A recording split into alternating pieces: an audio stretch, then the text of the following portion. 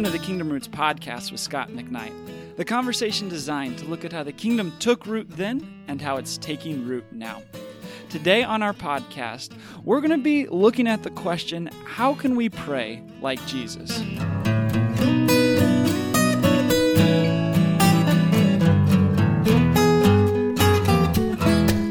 So Scott, when we talk about prayer, there's a number of questions that come to mind, like, what are we supposed to do when we pray? Why should we pray even in the first place? But I think probably the most important question, and the place where we'll start today, is how can we as followers of Jesus pray like Jesus in our life and as we follow God? So to get started, any thoughts on that to get us going?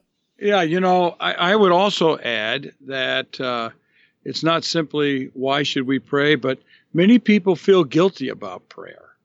And I think people pray, I'm with Eugene Peterson, I think people pray a lot more than they acknowledge in their ruminations, in their ponderings, in their thinking, in their writing. They've turned toward God somewhat, and everything then becomes an offering of prayer. But, you asked the question about Jesus and prayer, and I find this to be so important, Chaz, that we have so many models of how to pray. We have so many people telling us to pray more. We have so many people telling us how to pray. When to pray, how often to pray, and making people feel bad about their lack of prayer. Mm-hmm. And I find it encouraging and refreshing, and over my life of prayer and over my time with many people to whom I've spoken about prayer and in preaching about prayer, that learning about how Jesus prayed can be very, very important. And I want to put it this way. That Jesus grew up among a praying people.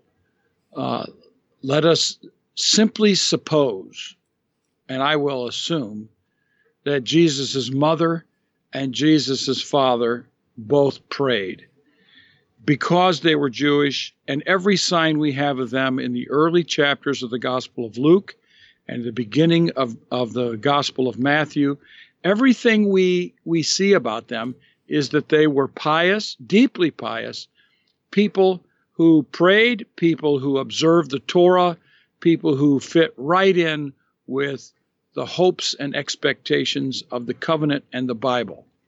So let's just say that Jesus grew up among people who prayed. How did they pray? What did they do? Well, the first thing that would strike any first century Roman journalist who wandered somehow into Galilee or Judea and started paying attention to the religious life, as it were, of the typical observant Jew would have seen that they prayed 3 times a day. It was just the way they lived. If you've been anywhere in the Middle East that has a Muslim presence, you will know that there's a minaret. And at every time that there's an hour of prayer, you're gonna hear it. Yeah. And we were this summer in Turkey, and we were staying in a village south of Nicaea at a hotel, and we did not know this, but our window was open. It was very comfortable in our room. But the window was open, and boom, in the middle of the night, or at least it was the middle of the night to our sleep patterns, we were awakened by people praying. Now, this is the point. I'm not talking about how Muslims prayed, but how Jews prayed. Muslims developed their theory of prayer from the Jews, and it's simply this, that Jews learned to pray 3 times a day.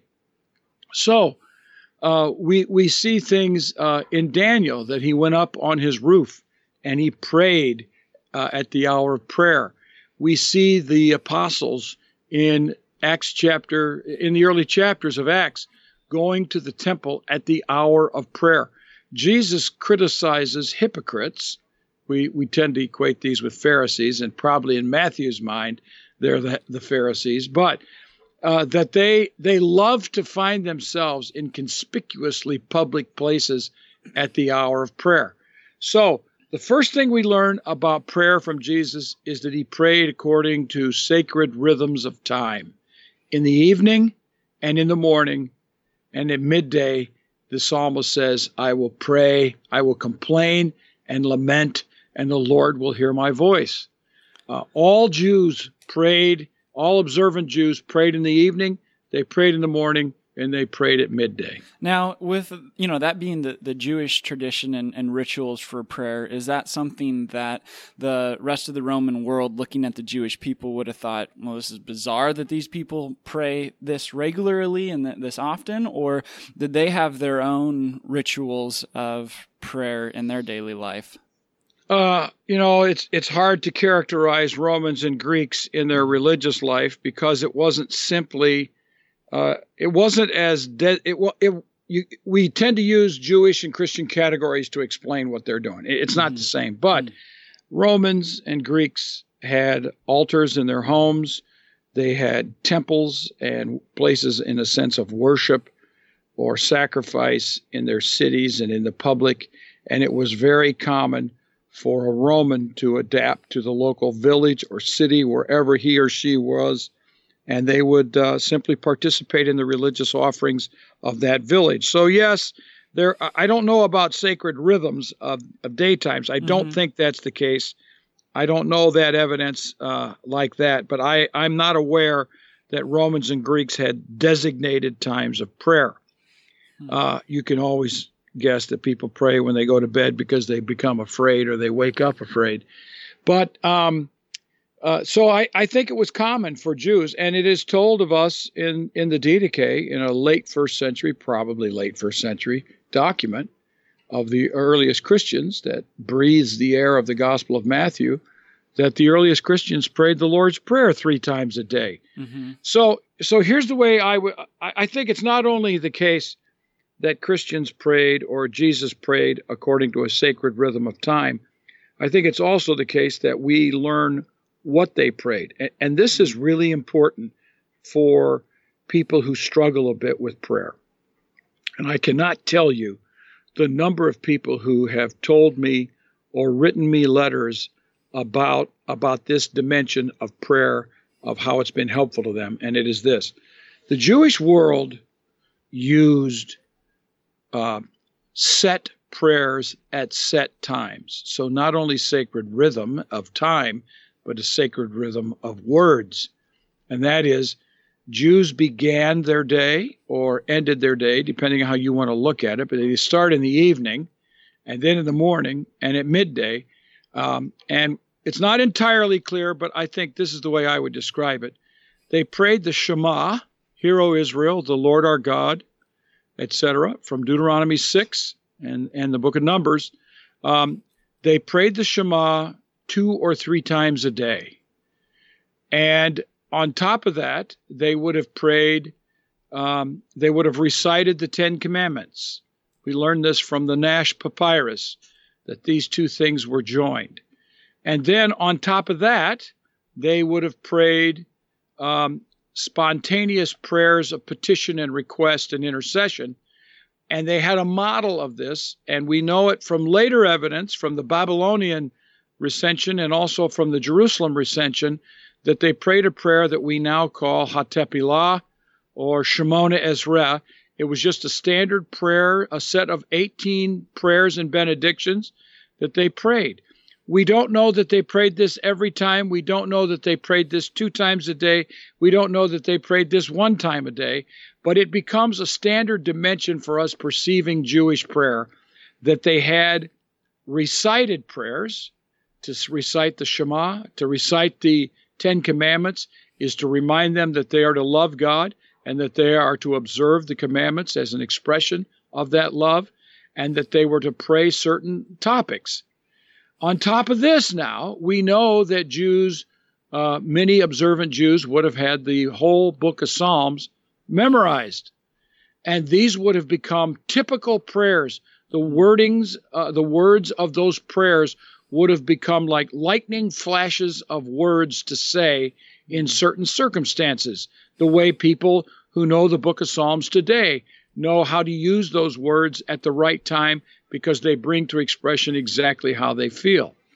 And, I don't have the book of Psalms memorized. Yeah. I'm not embarrassed by this, but let me tell you a story. Chris and I were one time in Norcia, Italy, and it's a sad story to tell you about the church I'm going to talk about now, is that church was recently destroyed in an earthquake. Oh, man. So in some sense, I'm grateful that we've been there.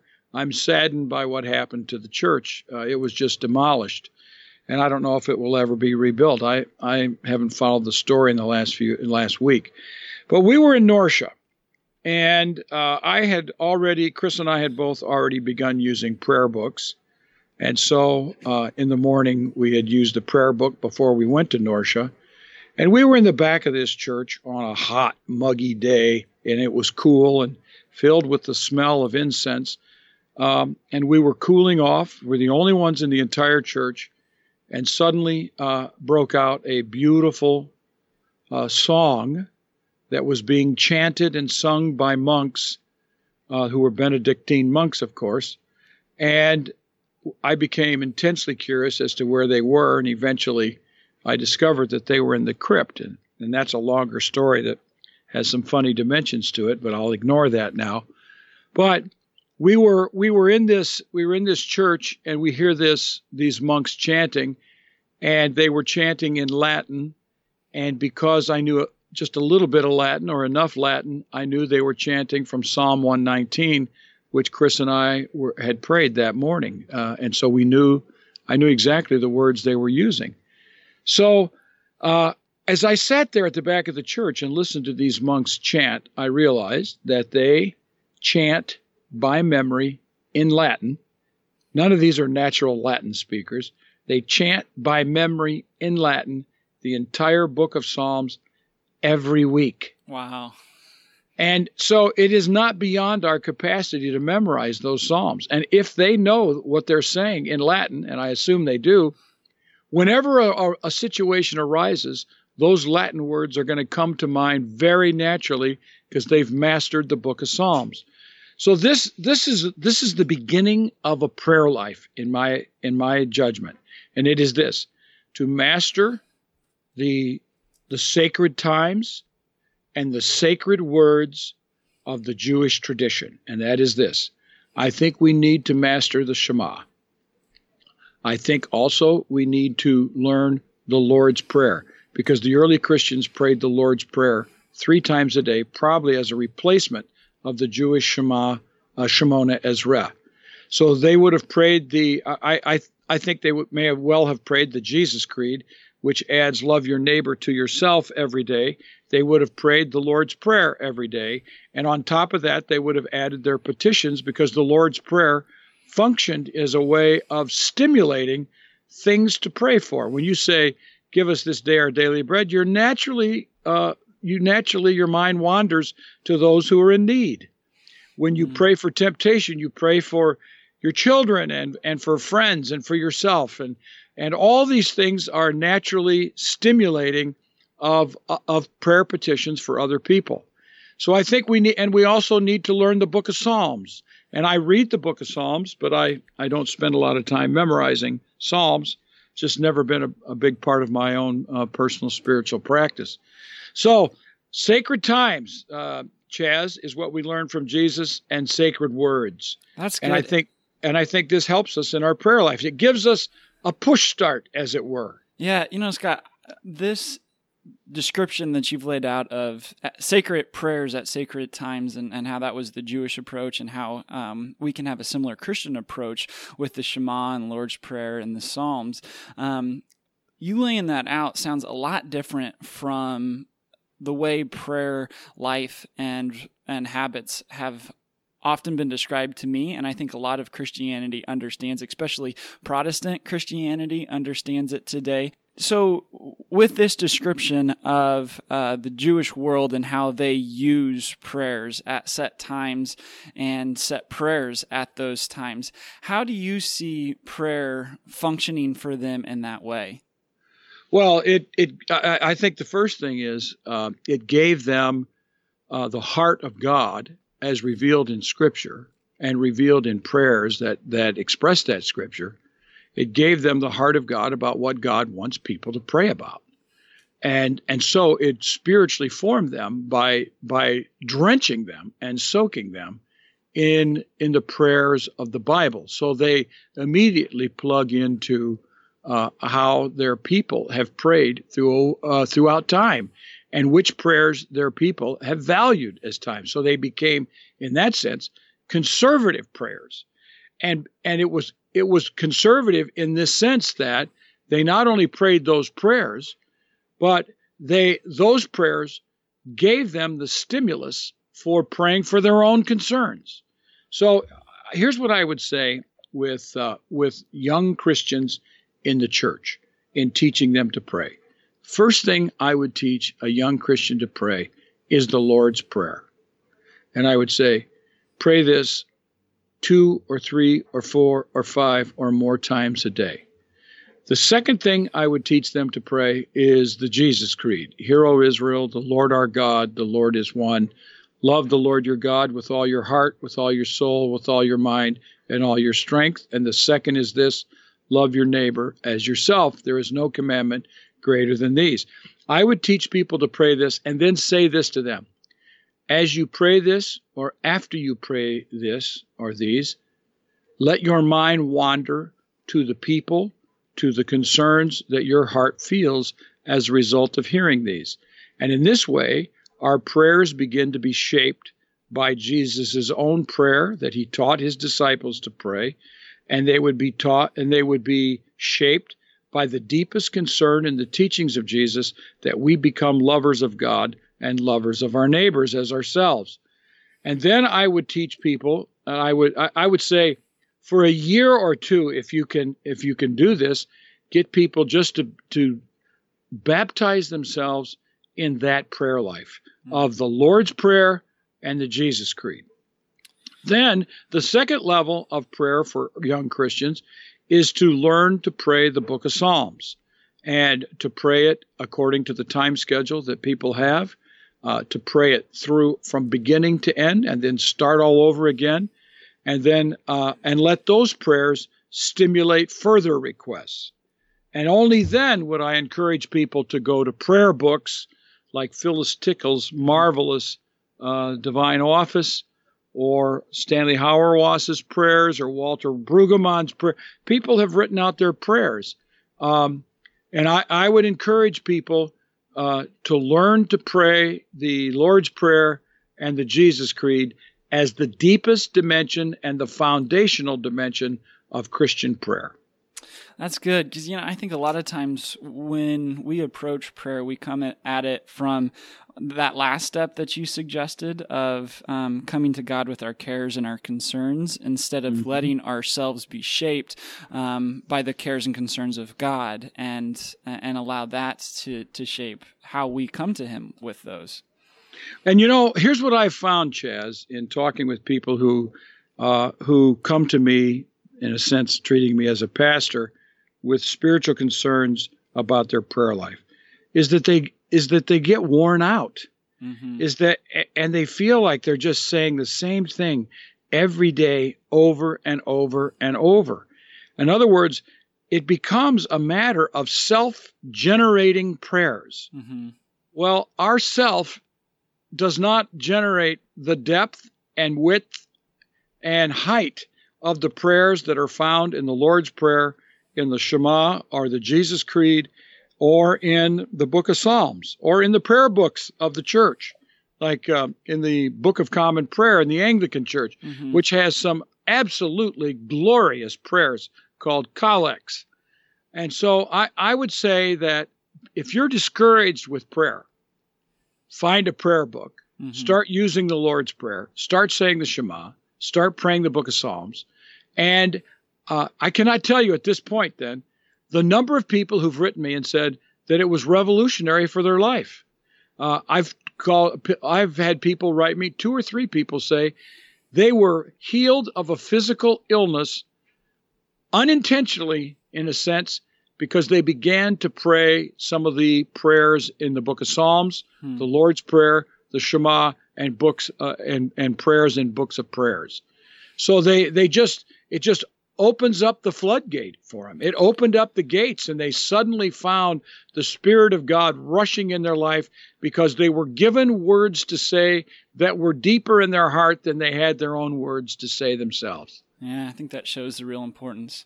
But, with that, even with this approach, there are going to be times when we come to God with our cares and concerns, and it's going to seem like He's not answering them in the way that we hope and desire, or maybe that He's distant and that He's not hearing those, and that it's not coming to fruition in our life the way that we had hoped when we came to God with those prayer.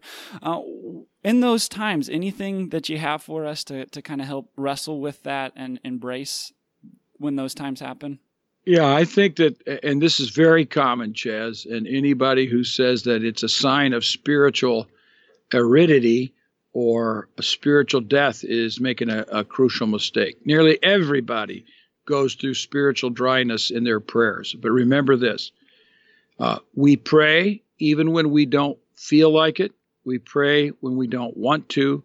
We pray even when the words don't seem to make sense. Why?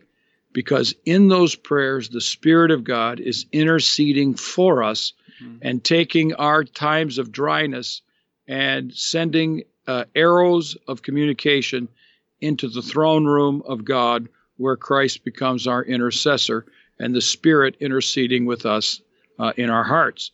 So we learn in the Bible that it is not dependent upon how we feel, but that it is in the doing of these prayers, it is in the acting of these prayers, it is in the reciting of these prayers that we open ourselves to the grace of God and to the Spirit of God to renew us. And it may take months, it may take weeks, it may take days, it may take years.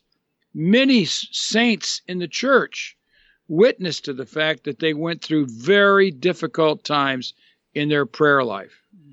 If that is the case with some of the great prayers of the church, it will certainly be the case with us. I know it has been the case with me. And I found the Book of Common Prayer, and I found the Jesus Creed, and then the Lord's Prayer for me to be the awakening instruments of my own prayer life. So I would just say, when you feel like you're not communicating, you are. When you feel like you don't feel like it, the Spirit is doing the feeling in our non-feeling. That when we think we're not striking pay dirt with God listening, God is listening far more than we ever imagined, and maybe even listening more in those moments when we think God is not listening. So I believe that these prayers are a gift of God to us. And I also believe in the prayer books of the church are a gift of God to us. They're not inspired, but they are the wise reflection of Christians who've learned how to pray, and they can guide us in our own prayer lives. Yeah, I love how we've talked today, how the burden, it's not supposed to be a burden to pray. I mean, there are seasons of difficulty and dryness that we go through, and we pray during those times, but we have gifts, like you said, to be able to guide us in our prayers. And it kind of reminds me, what I think Jesus is talking about in the Lord's Prayer, of us not, supposing to babble and to go on. And it's, I think, because he's highlighting the direction that our prayers are to go. And it's the importance being that these are directed to God. And reminded of an illustration, I think it's Tim Keller who uses about faith, and that the important thing about faith is it's the direction, it's the object that we have our faith in. And he talks about how it's like flying. You have to have a certain amount of faith in the airplane and all its functions and the pilot who's flying it to be able to get on the plane. But to be able to reach the destination isn't necessarily as much about the amount of faith that you have, but the fact that you have the faith to get on the airplane. And I guess, I don't know, just listening to you talk, it kind of reminds me of faith as well. It's our prayer life as well. It's about the direction. Right. It's about, the power behind the object of which we're praying too.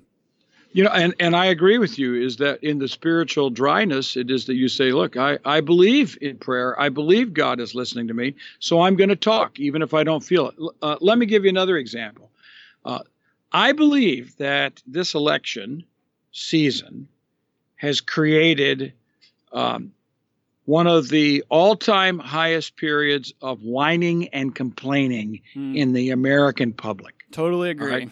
All right. Now, if you open up the book of Psalms and you read approximately Psalms 1 through 50, and you do it, let's say, in a 2-hour period, you are going to discover that David is one of the all-time greatest whiners in the world.